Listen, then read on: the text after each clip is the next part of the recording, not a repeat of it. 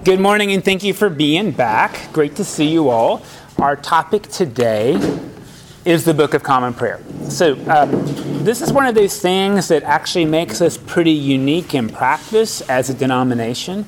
Reminder historically that when we talked about this, like a month ago, the first Archbishop of Canterbury in the Anglican Church was Thomas Cranmer. Now, he was the Archbishop of Canterbury as a Roman Catholic when England was a Roman Catholic nation. But remember, Henry VIII decided that he was going to be the head of the Church of England. He got Parliament to support that with the Act of Supremacy. And then, because he was in charge of the English Church and not the Pope, Thomas Cranmer really became sort of like the Pope in England, if that makes sense. The Pope in England, the Archbishop of Canterbury, the title stayed, the position stayed. Unlike the Pope, is not elected. The Archbishop of Canterbury is appointed by the Crown. So if you know right now, the Archbishop of Canterbury is Justin Welby. He was not elected by anybody except for the Queen. The Queen of England picks the Pope of the Anglican Church. Thomas Cranmer's first idea of how to make the church not just this sort of English church that was completely Roman. Thomas Cranmer wanted to make a new kind of church, quite honestly, because Thomas Cranmer had been a monk, had been celibate, was a bishop, but fell in love with a lady and secretly got married. So he wanted that to work out. So these are some of the ways that Thomas Cranmer started to change the Anglican Church was clergy could marry. But his biggest insight was there could be something to unite Christians in prayer. Literacy was growing. The printing press had been invented. There were missals and English translations in every church. Remember, Henry VIII put a translation of the English Bible in every church. And what Thomas Cranmer wanted was for the wealth of monastic living. If you were a monk or a nun, there were certain spiritual practices that almost were unique to you. He wanted that to be accessible to everybody. So Thomas Cranmer went around the continent of Europe talking to Lutherans and Roman Catholics, and compiled prayers and traditions that became the basis of this. So this is not a prayer book for monks and nuns. It's a prayer book for you and for monks and for nuns. It's common prayer because it's meant to unite us in a common set of spiritual practices. And in that way, Cranmer believed that if we were essentially being formed by the same prayers and traditions, even though we might have thought they meant different things, we would have community in the commonness of the words and belief. There's a book we always have to read in seminary called Praying Shapes Believing. It's because we understand that the way we pray shapes the way we believe in God and the way we live our lives. So if we pray every day, God, get even with our enemies. God, we don't like those people. Strike them with lightning. If we believe that every day, we'll probably live our lives in such a way as to act like that. On the other hand, right, if we pray prayers like, Almighty God, in whose perfect realm no sword is drawn but the sword of righteousness, well, that might change the way we behave. So that was Cranmer's idea. Now, I do want you to know that even though it's the Book of Common Prayer, there's several prayer books in the world. So the Anglican Church, the English folks, have their own book. In the Episcopal Church, we have our book, and you should know that the Episcopal Church is not just in America. It's in places like Hong Kong, and Puerto Rico, and the Philippines. In fact, it's in 17 different countries. The South African Church has their own prayer book. The most famous prayer book probably is the New Zealand prayer book. We've really come to fall in love with that. So there's several different prayer books. There's not one book of common prayer. There are many, and what's interesting is that we now borrow from them. But I want to talk to you about our prayer book that we have now today and the richness of its contents, and let you know that this is actually the fourth Book of Common Prayer in the Episcopal Church. So the first one was made in 1793. It stayed for a long, long time, and then they updated it in the late 1800s. They updated it again in 1928, and then we got this one updated in 1976. Updated, what does that mean? Well, theology might change a little bit. Words and phrases might change a little bit. I think I told you before 1976, many churches had the Lord's table against the wall. And the priest did the communion like this. You saw the priest's back, which is why in general on the chasuble, when you see the fancy seal, that's on the back, because you were looking at the priest's back most of the service. What we haven't figured out, like with the garments, is now we do this, the seal needs to go here. I sometimes wear the garment backward, but it's funny, like it rides up on the neck. But I do it anyway, because you really should see the seal the whole time, because now I'm frontward facing. So the prayer book has had to respond to changes like that. And as I told you, way back when, we're still trying to figure out in the prayer book and in the service, is it an altar or is it the Lord's table? Of course, it can be both things, but those turns of phrases are a little bit different. Anybody grow up with the 28 prayer book? Okay. Then you probably know that there's this interesting thing called the prayer of humble access. Oh Lord, we're not worthy to gather the crumbs from your table. Now, we didn't pray that here at St. Thomas. It's in the Rite One service. It's in there, but it's one of those vestiges from the 28 prayer book. The reason I don't do it is because we've already been forgiven, right? In the service, we've already confessed and been forgiven. So we, in fact, are worthy to approach God's table. Before the confession, maybe we weren't. You understand what I'm saying? Before the confession, in a state of sin or abandonment, we weren't worthy. But see, once you're absolved, you are. And that's why I don't do it. Because it's like going backward theologically to something we already did in the service. Now, that I don't know what's going to happen to that particular prayer when we update the book again. And we're going to do that. We voted at General Convention. We're going to study to update this book. But again, this is our fourth iteration. And again, part of what changes is there are theological trends that we want to have reflected in here so that they can be common prayer. Let me just pause on that. At any point, you're going to say, Mike, I don't like what you said. Tell me more about the other editions, whatever you want, right? You're going to tell me that? Okay. So then let me start with how this is composed. You may not know this, but monks and nuns, people who live in monasteries or convents, they gather to worship 7 times a day. Now, you probably know some of these things. There's like matins in which you get up at 4 in the morning and you do this service. And there's Vespers, it's 3 in the morning, sorry. And there's Vespers, which is at midnight. Now, monks and nuns, they didn't stay up all the time. They went to bed and then they got up and they did Vespers. So don't think they stayed up till midnight and then had a worship service. By the way, did that every day, 7 days a week. And don't think that then they stayed up till 3 in the morning. They went to bed and then there was a gong, get up for matins, and they got up and they ran, they did matins, and they went back to bed. And that was so that their day was punctuated consistently with prayer and scripture. And this is still true in monastic communities. 7. Thomas Cranmer thought that was unreasonable for people who were farmers and butchers. They're just tired. You'd be tired all the time. Thomas Cranmer, though, decided that every Christian should pray 4 times a day. I don't mean God help me through my homework, or Lord help me, butcher this pig appropriately. No, hear scripture, confess sins and be absolved, pray with other folks. So Thomas Cranmer decided that should happen in the morning when you woke up.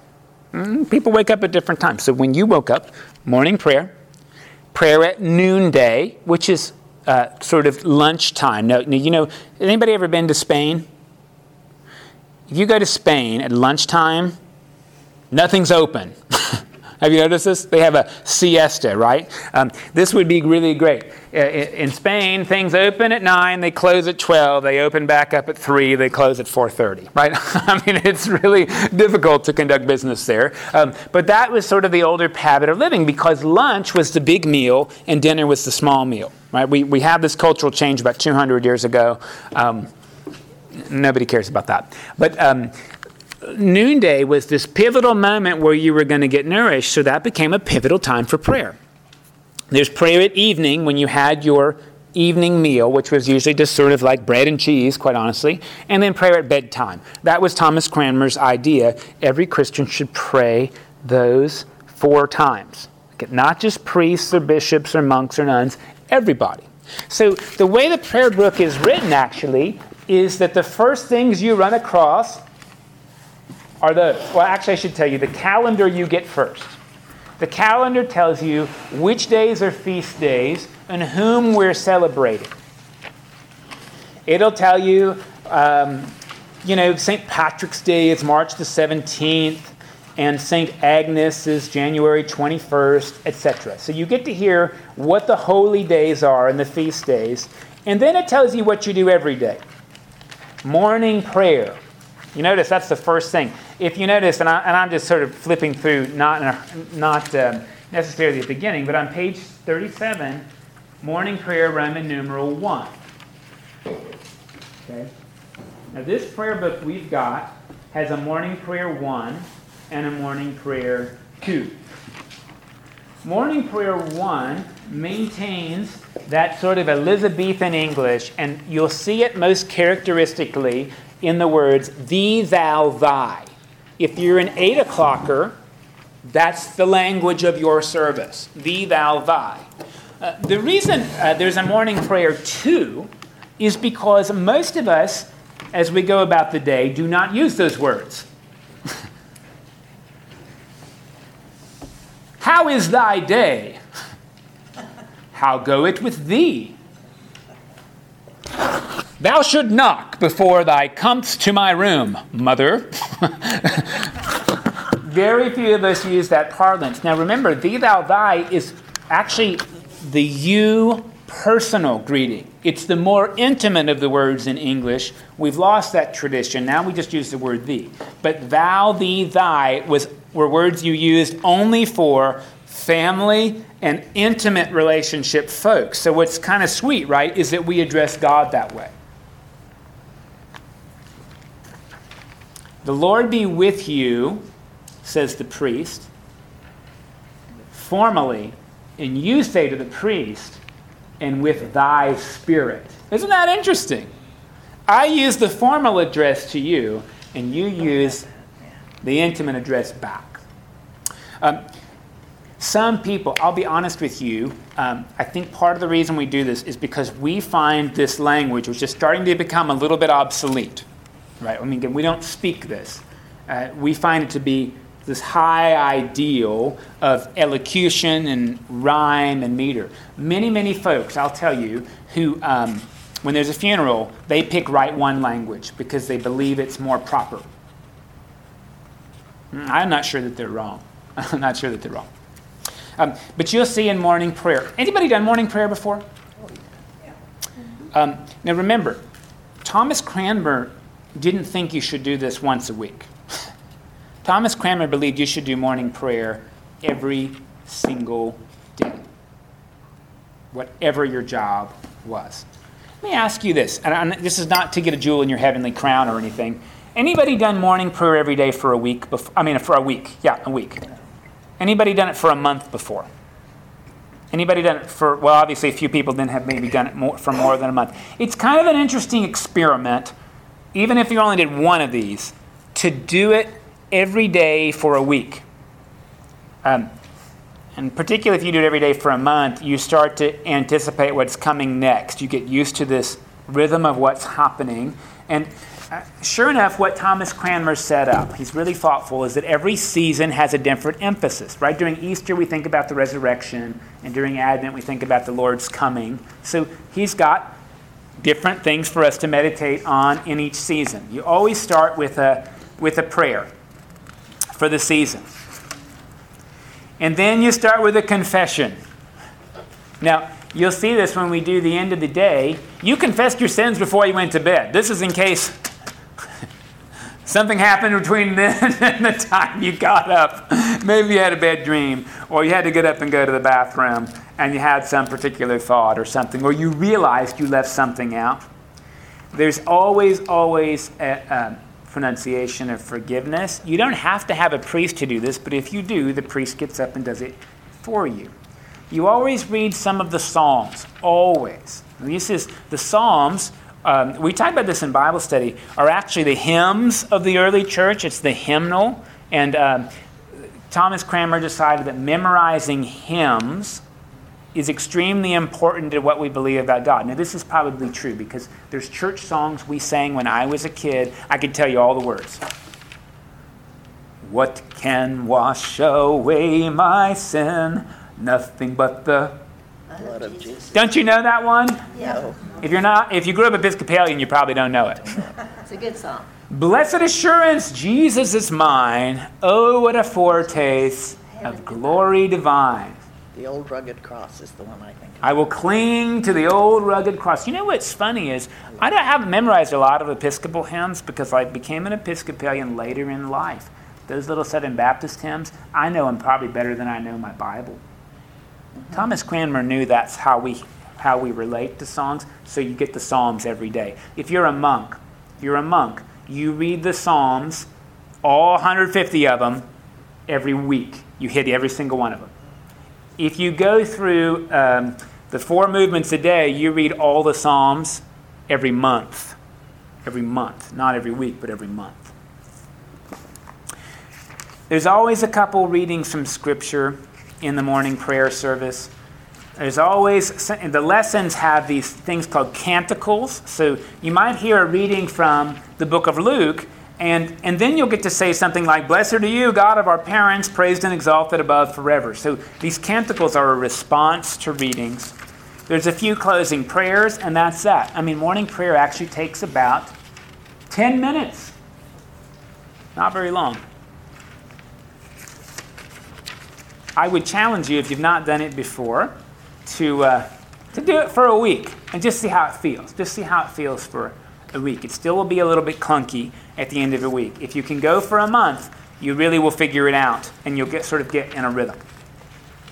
As I told you, there's prayer at noonday. That one comes later. The next thing you see in the book is the evening prayer. Now that's not at bedtime. That's like at the evening meal or right before it.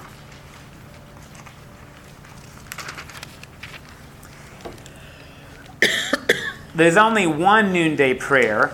It's in Rite 2 language, and there's only one bedtime prayer. It's in Rite 2. But see, you get morning and evening, you get Rite 1 choices. Which one's better? Well, the fact that they're in the prayer book says neither one's better. It's choose your own adventure. In Lent, here at St. Thomas, we alternate years. So in Lent, every Sunday will be Rite 2 this year. Rite 2 at both services. Next year, every Sunday will be Rite 1, and that's so we can just have a taste of the different language and remember there's something bigger than ourselves. Okay? You'll see on page 75, Morning Prayer 2. Like I said, that's just really different language. It's a little bit more contemporary than Thee, Thou, Thy.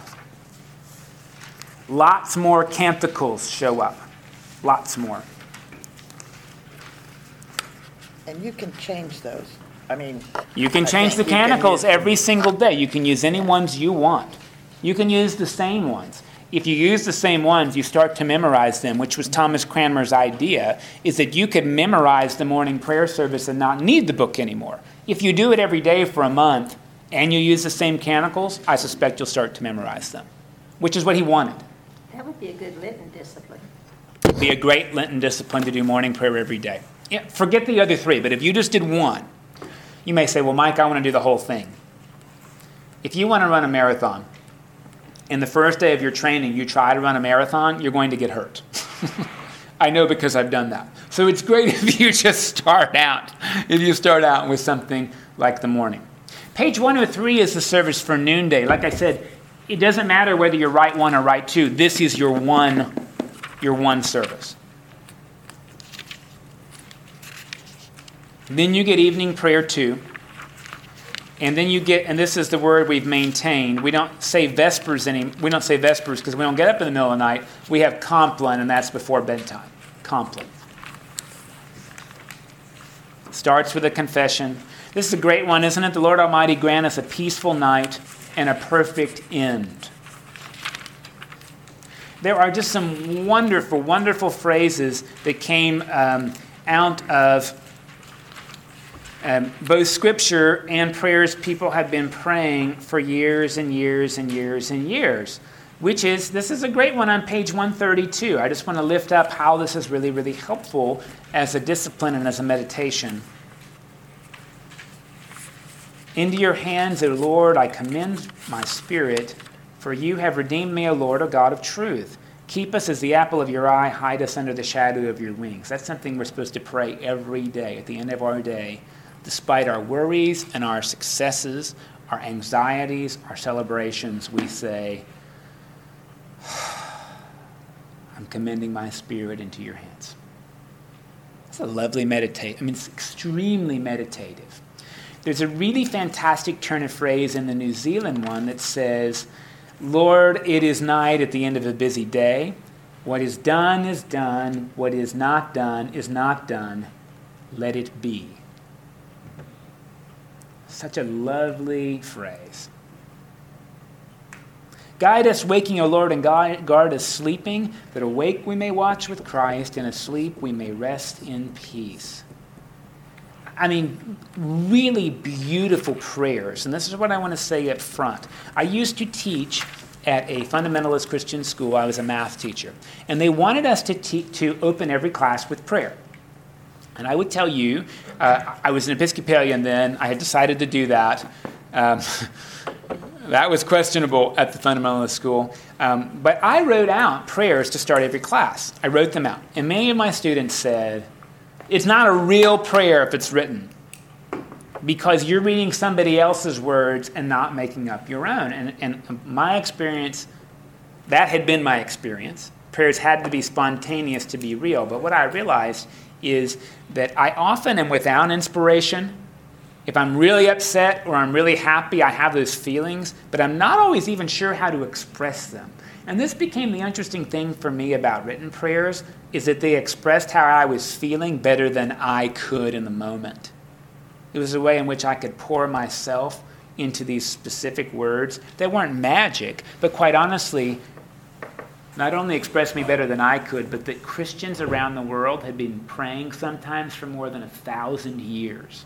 This is Cranmer's idea, is that we can pray the same prayers that people have been praying for more than 1,000 years and talk about common prayer, right?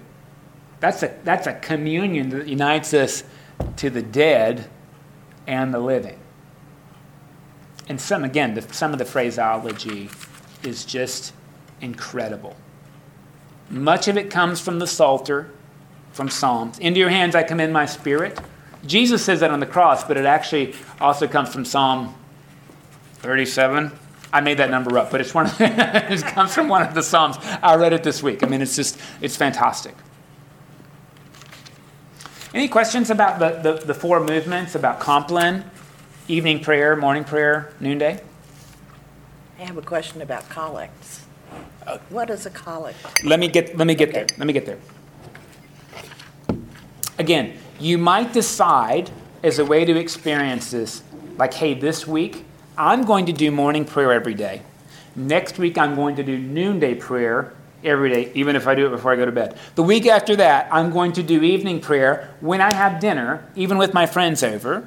And nighttime, I'm going to do this prayer before I go to bed. I will tell you, my favorite Compline is the New Zealand service. The New Zealand rite is, to me, again, that's the one that said, Lord, it's night at the end of a busy day. What's done is done. What's not done is not done. Let it be. Why is it that we are so quick to get up early and stay up late and eat the bread of anxiety? I just find that describes my life. I mean, it's a really interesting question. That's out of the New Zealand Compline. So it's great to kind of tour how other cultures have done this in their prayer book. If it does not enrich your life after doing it for a week, don't do it anymore. But I almost promise you it will. And the difference between us doing it every day and not at all is that we choose to do it. So I offer to you, it's a really great thing to experience this week.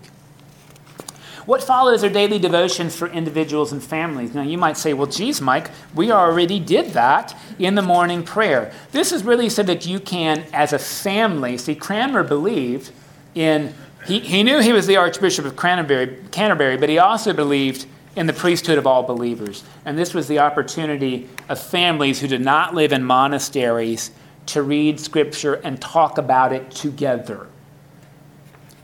You can do this alone. This is additional readings. What happens, and you'll find this in the back of the prayer book, not the front, is Cranmer divided most of the Bible into a 2-year reading cycle. It's called a daily office.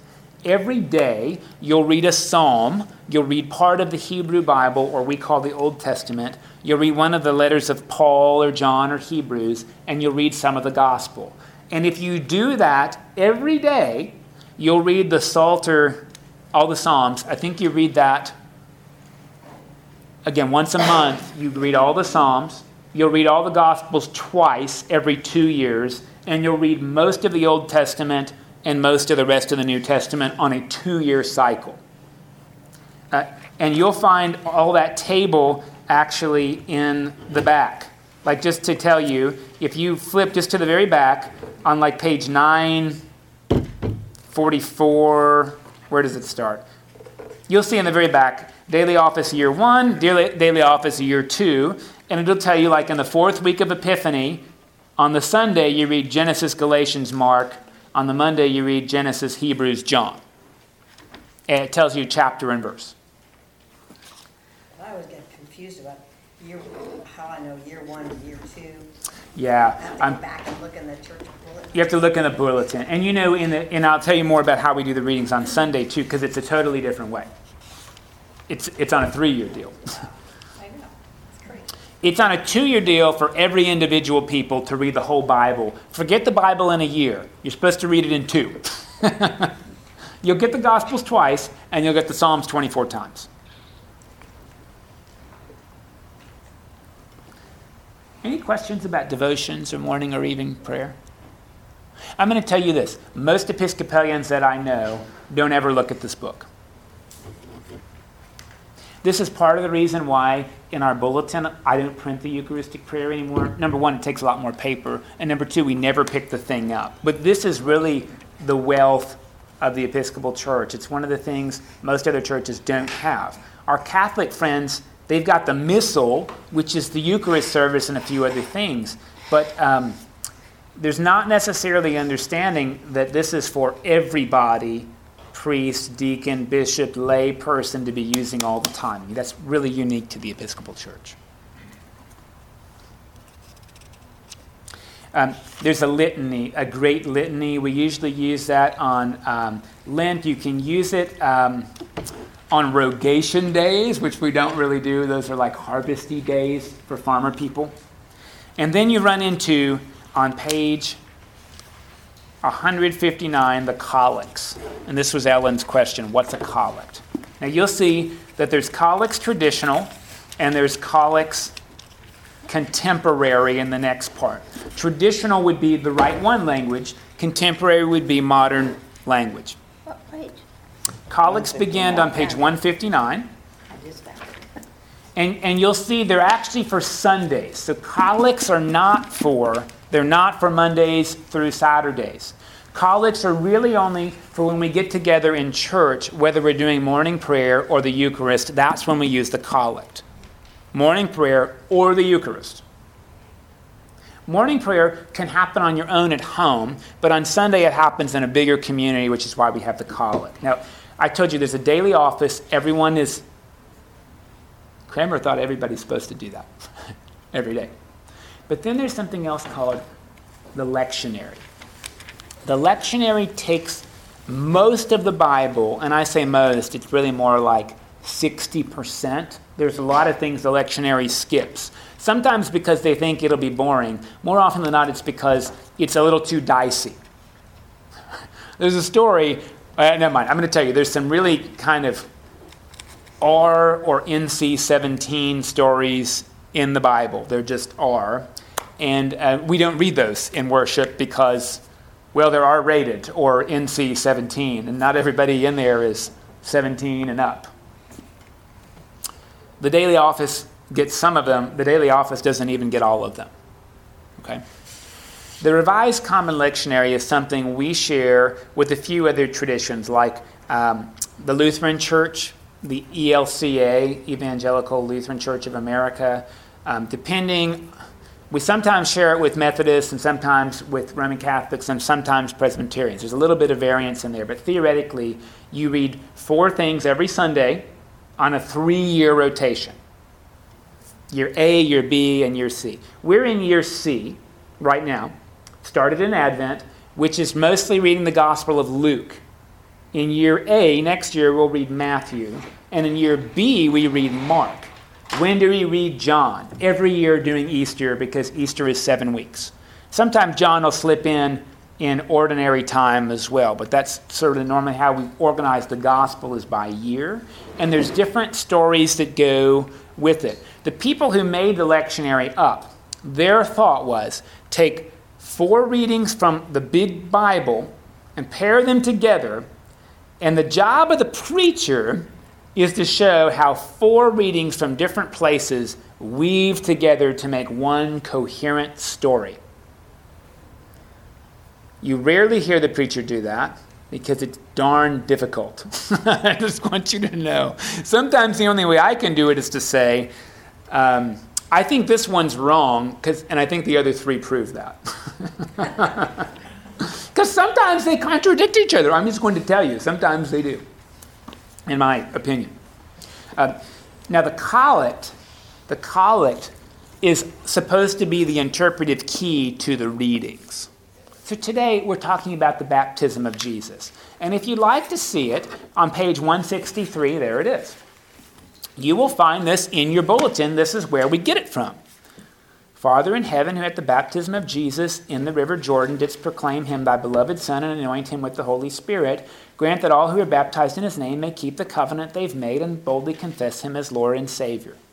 Now that tells us we're going to hear the story of Jesus' baptism today. We are, by the way. And we're going to also have the opportunity to renew our baptismal covenant. That's what we're supposed to do. The collect tells us to do that. Which means if I read the readings in a way that resists that, maybe I misread them. That's what they want us to do in church today. If you're going at 10:30, you'll find that same collect in contemporary language on page number 214. It's not going to sound much different. Father in heaven, who at the baptism of Jesus in the river Jordan proclaimed him your beloved Son and anointed him with the Holy Spirit. Grant that all who are baptized in his name may keep the covenant they've made and boldly confess him as Lord and Savior. Pretty similar, right? In general, the collects match very well. There's really no major change other than thee, thou, thy, and a little bit of cadence, right? The collect is there for us to collect ourselves into the readings. We always do the collect first, and then we hear the readings. Does that make sense? Yeah, Now, I thought it was, that makes more sense. we say collect, but it really is collect. Yeah. Now, you're going to hear, sometimes we come together to do communion, and hey, we might be celebrating a missionary or a pastor. If you look at page 246, you'll see there's one for Thanksgiving Day at the top, but then you'll see sometimes there's a collect when we think about martyrs or missionaries. There's a special one for a church convention. We have one on page 254 we use at a confirmation service.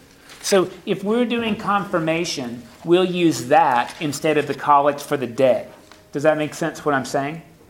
It might be Sunday morning, and we might be having the Eucharist, but if we're doing confirmation, which, by the way, we'll be doing February 24th, this will be the collect we'll use that day.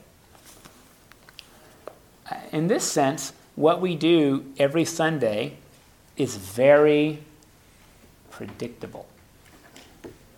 And that's not so we can be boring. That's so that we can tune ourselves to the music that's already written for us. Does that make sense? The spontaneity in the service we do really happens at the sermon. Doesn't happen in the liturgy. You'll find that then after the collects are a few special days. I mean, on page 270, you'll see we have a service for Palm Sunday. That's where we bless those palms that we wave around. And then we have something for Maundy Thursday. That's where we do foot washing. And on Good Friday. And on Easter Vigil. Special services. Just looking through this, what are Ember Days? Ember Days, they happen 4 times a year. And I can tell you what it really means. An Ember Day is when you're supposed to communicate with your bishop about what's going on in your life and your parish. The good news is I don't have to write those letters anymore because I got priested. Bishops don't want that mail, just to be honest with you. They have apparently enough to do already. So usually you write an Ember Day letter when you're a postulant, like when you're a candidate for holy orders, deacon or priest, is when you communicate with your bishop in that 4 times a year cycle. We've kind of lost the tradition. They're also called rogation days. Again, those have to do with seasonal changes when you're a farmer. I don't think most of you farm or know anything about rogation days. I mean, if I asked you, when's the right time to harvest squash, do you know approximately the date? Fall, right? That's about the best we can do. What do you know? There's an Ember Day in the fall. When's the best time to harvest tomatoes? When they're ripe. When they're ready. Depending on where they live. Usually summer. Now in Texas, it could be summer tomorrow, so you never know. I mean, that's part of the deal that's different with this, but that's sort of where they come 4 times a year. Yeah. Can I ask a question? Please. When you talked about the only spontaneity in the service is the sermon, how does the music fit in with that? I'm glad you asked that. So this is really important. We have the Book of Common Prayer. There are really no songs in here. There is some chant.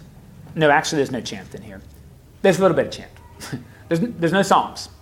We have the hymnal, which has all the songs, and then we have another book called Lift Every Voice and Sing, which is like extra songs that didn't fit in the hymnal, and we thought we'd put that in there. Some churches only use that. Some churches use neither one. There's churches that use a screen and project whatever they want up there. So there's a lot of variety, and again, that becomes this way, right, in which people express their individuality through song as well. Yeah. So I noticed in the hymnal, though, there are certain seasons that match the songs. Absolutely. And I guess those are more suggestions. They are suggestions. And then there's sometimes it'll say like at communion or for Christian living. And that's to give people an idea who don't know the contents of the whole hymnal. Hey, I need 4 hymns for Sunday. What am I going to sing about? So similarly organized thematically. Yeah. What's interesting, right, is just like the prayer book and the Bible, not everybody sings all the hymns in the hymnal. There's ones you've probably never heard. And then there's probably ones that you could sing in your sleep, you know? And really that varies by congregation. That's the interesting bit. It seems to me that when we were little, we may not have had that guide or we may not have followed it because we knew certain hymns really well because we sang them often. Now you sing a hymn maybe once a year and you don't really learn. Children, like you grew up learning some, and children don't really learn hymns anymore. It seems to me. And here I think is the biggest challenge of the last 60 years is people don't know how to sing anymore. But 60 years ago, in general, people were taught, if only in church, how to read music. You may say, Mike, I'm more than 60 years, I didn't learn that. But that has been an American turnover, is that now we only know how to sing harmony, and we don't know how to, I'm sorry, I said that wrong, melody, and we don't know how to sing our parts. Does that make sense what I'm saying? Sorry. But we don't sing this, like Alan was saying, we don't sing the same songs often enough. That is sometimes true, but I think there's even a bigger understanding. It's not just learning songs, it's that we can't look at a musical staff and know, an A sounds like this, I will sing the note A. Can any of you do that? No, I just follow along. I cannot. And I in general can only sing the melody of a song. I have a really hard time singing my part as a baritone. Which is really, I'm not really a baritone. I'm just not as high as a tenor or as low as a bass. So baritone is the dumping ground for people who have a 6-note range.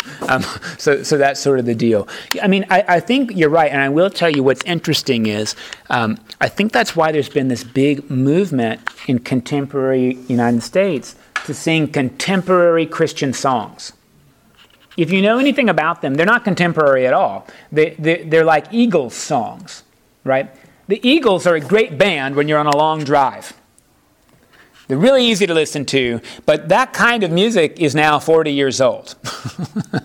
Contemporary Christian music is 40 years old. The tunes are all like the Eagles would have written. I love them. But let me tell you, nobody in their churches is doing like contemporary hip-hop songs. You listen to that on the radio, but nobody's singing that from the congregation. Do you know why? You can't sing it. Not even music. Well, and our folks said the same thing about some of the songs we like. I mean, when the Eagles came out, our grandparents were like, turn that racket off, but we love the Eagles. We just love them. And I'll tell you, I love the Eagles too. They're very easy to sing along with. You don't like Kiss? No. Yeah. I couldn't even tell you a Kiss song. That's the sad thing. It all depends on what music we were formed in. And this is this interesting thing, right? I grew up listening to oldies on the radio. I didn't listen to contemporary. And my dad also liked the Statler Brothers and Anne Murray, which is very strange. I mean, I could tell you all the words to Snowbird, and I know Danny's song, not the Waylon Jennings version, but the Anne Murray version, which is like, you just countrify it a little bit, Anne Murray's a great singer, and love the Statler Brothers. I mean, forget Randy Travis singing King of the Road. He gets it wrong. I mean, the Statler Brothers are the ones to listen to. And we all grow up like that in our own little musical tradition. And sometimes it's hard. You go to church and it's like, what on earth? What kind of music is that? But we sang them in church, too, the same songs we learned in Sunday school. You talking about a Southern Baptist? Yeah. And other churches, too, I know the same. Yeah, I appreciate what you're saying, and I think it's worth pausing on the hymnal here because I'll tell you something really frustrating for me about having come from the Baptist and Methodist tradition. There's some of the same hymns are in the hymnal, but they're to different tunes, and it drives me crazy. Why is the hymnal wrong? Well, I'll tell you, the hymnal that we have has the oldest musical setting for tunes, even if nobody knows that one anymore, and it just drives me crazy. What about, I'm sure some of you grew up Episcopalian. Are you familiar with any of the songs in the hymnal that Yes. the same as we would be? It drives me crazy when it's different from what I'm expecting. Here's a Christmas song. Here's a Christmas song. I used to be able to, but now because we're kind of doing something Yeah. new, I am thoroughly, I can't even do the service anymore. I used to know it by heart, and now Oh. it's too confusing for me to go back and forth between the two. So I just follow along. I mean, truly, and I'm going to tell you why we print this parts of the service in the bulletin, because otherwise you've got three things. You've got the prayer book, you've got the hymnal, and you've got the Bible, and if you don't know when to do what, you've got three books open, and you've got a bulletin telling you which hymns and which Bible passages, and that's just a lot to juggle. So part of why we print a bulletin instead of doing it all out of the prayer book is to be a little more user-friendly. Now, the first church I went to in the Episcopal Church, the bulletin said readings for the day, hymn numbers, and that was it. So I had this book. I had the Bible, and I had the hymnal, and I have a really high pain threshold. I do. I mean, I have a really lot of religious pain threshold. Most people don't have that. And they would say, what? And at the peace, they might just sneak out if they made it that long. I mean, that's kind of what we've decided. And unfortunately, right, what you lose is you lose familiarity with the book, you lose familiarity with the Bible, and you lose familiarity with the hymnal. It's always something that we juggle. Now, I know my Bible because by the time I was 7, I had to know all the books of the Bible in order to get like a candy. And, when you're 7, you learn anything for the candy. That's what we did at church when I was a kid. So I got the Bible down, but the prayer book and the hymnals is hard. And we're trying to figure out now, how do we be accommodating for people who are visiting that may not want to juggle 3 different books at the same time? This is hard. I don't know the answer to it. And I've seen it go through cycles too. The whole thing printed out, and I think that's great for visitors. We do that on Easter and Christmas here. That's the only 2 days we print the whole thing. It is difficult to deal with. Otherwise, I say, and I wait every week, I say, service continues on page 360 of your red prayer book, right? I mean, I even say what color it is. We don't have any black ones. That's only 2, so I think that's not too difficult. I don't think it's too guest unfriendly to do that, right? And it's only for the tail part. And of course, we print the readings because, I guess we could do it different. I guess we have pew Bibles, and I guess I could put a page number in the pew Bible so that people could find it. But I would tell you one thing we don't know as Episcopalians is our Bible. If you say, oh, that's in the book of Hezekiah, and people will look for that book, which is not a book. It's not, but it sounds like it could be because it's a funny name, right? One bit about hymns, and this relates. We sing a song at Christmas time, Away in a Manger. Now, the way I learned to sing Away in a Manger was, away in a manger, no crib for a babe. Not in the hymnal like that. I hate the hymnal because that's the way you sing it. That's how I learned it. That's how everybody sings it, right? No, did anybody learn it a different way? We do it differently now. I can't hardly even do it because, I know how it goes in my head, but if I try to sing it, I'm going to sing what I just did. There's a few like that. There's a few like that in the hymnal. Come Thou Long Expected Jesus. That's a Wesley hymn. Come Thou Long Expected Jesus, born to set Thy people free.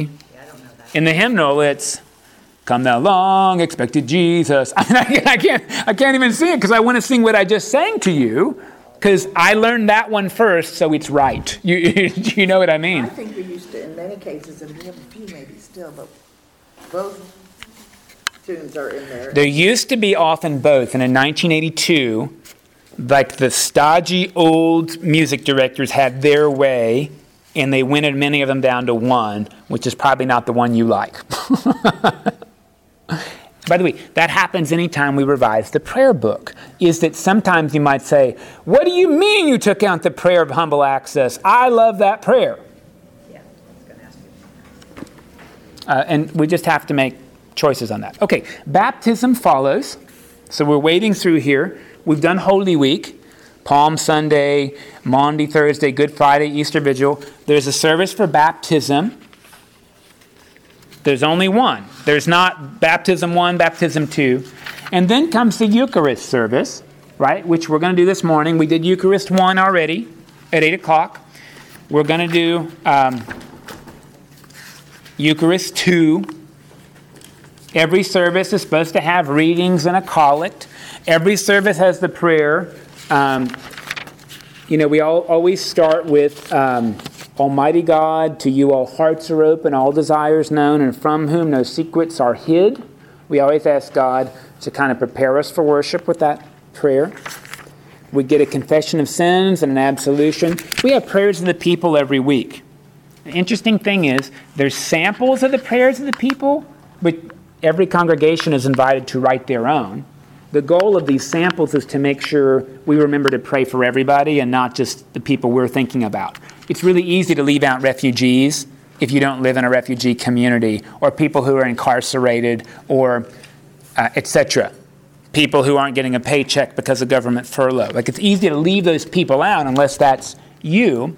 So the prayers of the people are really to make sure we're just not limiting who we pray for. Now, at St. Thomas, we use forms of the prayers of the people that aren't in the book. And the book encourages us to do that, so long as we include the major categories: sick, suffering, rulers in the world, forgiveness of sins, care of the earth. Does that make sense? In fact, we have 10. There's only 7 different ones in the prayer book. So one is from South Africa, one is from the diocese, and another one is from, well, I wrote it. So that's 10, and we rotate them every 10 Sundays. We do it again. Does that make sense? The prayer book wants us to do that. That's a part of variety. So yeah. The sermon, the prayers of the people. They're really good. I mean, I think the prayers of the people are really, really fantastic. Notice, they didn't pray for the political leaders we like. They pray for all the leaders of the world to rule with justice and righteousness. Pretty cool thing to pray for, instead of, God, I hate Democrats, frustrate all their plans. That's just really petty and silly. You know, I mean, just as awful. Look at that. We're halfway through the book. We're on page 412. Have I missed something or super bored you so far? You're asking as you want to ask, right? That prayer you used from Iona, I don't remember where that goes. Yeah, the Iona invitation. It's not in the prayer book. Right. It comes from a religious community called Iona Abbey. And why did I slip it in there 3.5 years ago? Because I think it belongs there. Now, this is an interesting thing that's important to know. We have the Book of Common Prayer, which is really the outline. It tells us what to do. But you know who prays the Eucharistic prayer is your priest. And this becomes an interesting thing, right? Your priest, female or male, young or old, is not praying this for you. It's their prayer. Now, there are certain prayers that I cannot offer authentically. I just want to say this. I cannot pray the prayer of humble access because it reminds me of being wretched and worthless and there's no good in me. And I don't believe those things are true. So I cannot say that prayer with any real piety, which is why I don't pray it. I think it would be wrong for me to pray a prayer publicly that I don't mean. So I don't do it. Now you may say, Mike, that's naughty. It's in the book. It is. But I don't do it. And in prayer C, I don't say, Lord God of our fathers of Abraham, Isaac, and Jacob, because I'll tell you, my mother's the one who connected me to my faith. So I say, Lord God of our parents, of Abraham, Hagar, Sarah, and Keturah. Those are his wives. Of Isaac and Rebekah, of Jacob, Leah, and Rachel. Those words aren't in the book, but it's my prayer. So there's a little bit of tension there. I'm just going to admit it. There is. But the mentoring I got is that dogs and bees can smell fear, and they can smell phonies, and so can children. Children are really good at smelling phonies. Adults, sometimes we're often so phony ourselves we can't tell. But we owe it to our children to be authentic and honest. So if I can't pray it, I shouldn't do it. I hope that's okay. I could be wrong, but I'm pretty committed to that. That's why I changed some of the words in the prayer book. Even though they're common, I changed some. But I didn't change the book. See, and I think that's the difference. When we read the book, you hear me use different words sometimes. That's because it's my prayer. But here's the book in front of us, so you're kind of getting two voices at the same time. I tell people, if you like the prayer of humble access, pray it. It's in the book. It's written here. I can't do it publicly because I was taught that pretty much God hates me. So when I hear that prayer, it takes me back to that awful place. And as I told you at the beginning, I think it's theologically in the wrong place in the service. I think that's a prayer we should do before the confession, but not after it. I don't know if that makes sense. Maybe one day maybe in Lent, we'll start praying that before the confession. And then we'll get absolved. And look, we prayed it and it makes sense. And now we're done. You do? Thanks. I mean, I think it matters. You know, when I first got here, this is the thing to think about in the service. We had the... I just didn't know you could do that. Well, I'm the chief liturgical officer of the parish. I can do whatever I want. As long as I say the Nicene Creed. You got to say the creed. And if I want to do something radically different from in here, I need the bishop's permission. But to do that, you don't. To do that, I don't. I mean, look, I didn't change the prayer book. It's still in there. I just couldn't, I didn't change it. And maybe I shouldn't be recording these. But I think this is part of what's important, is that our faith has to be authentic, whether you're a layperson or the priest. And inauthentic faith is the thing that God delights in the least. It seems like there was one other thought to name, and I can't remember what it was.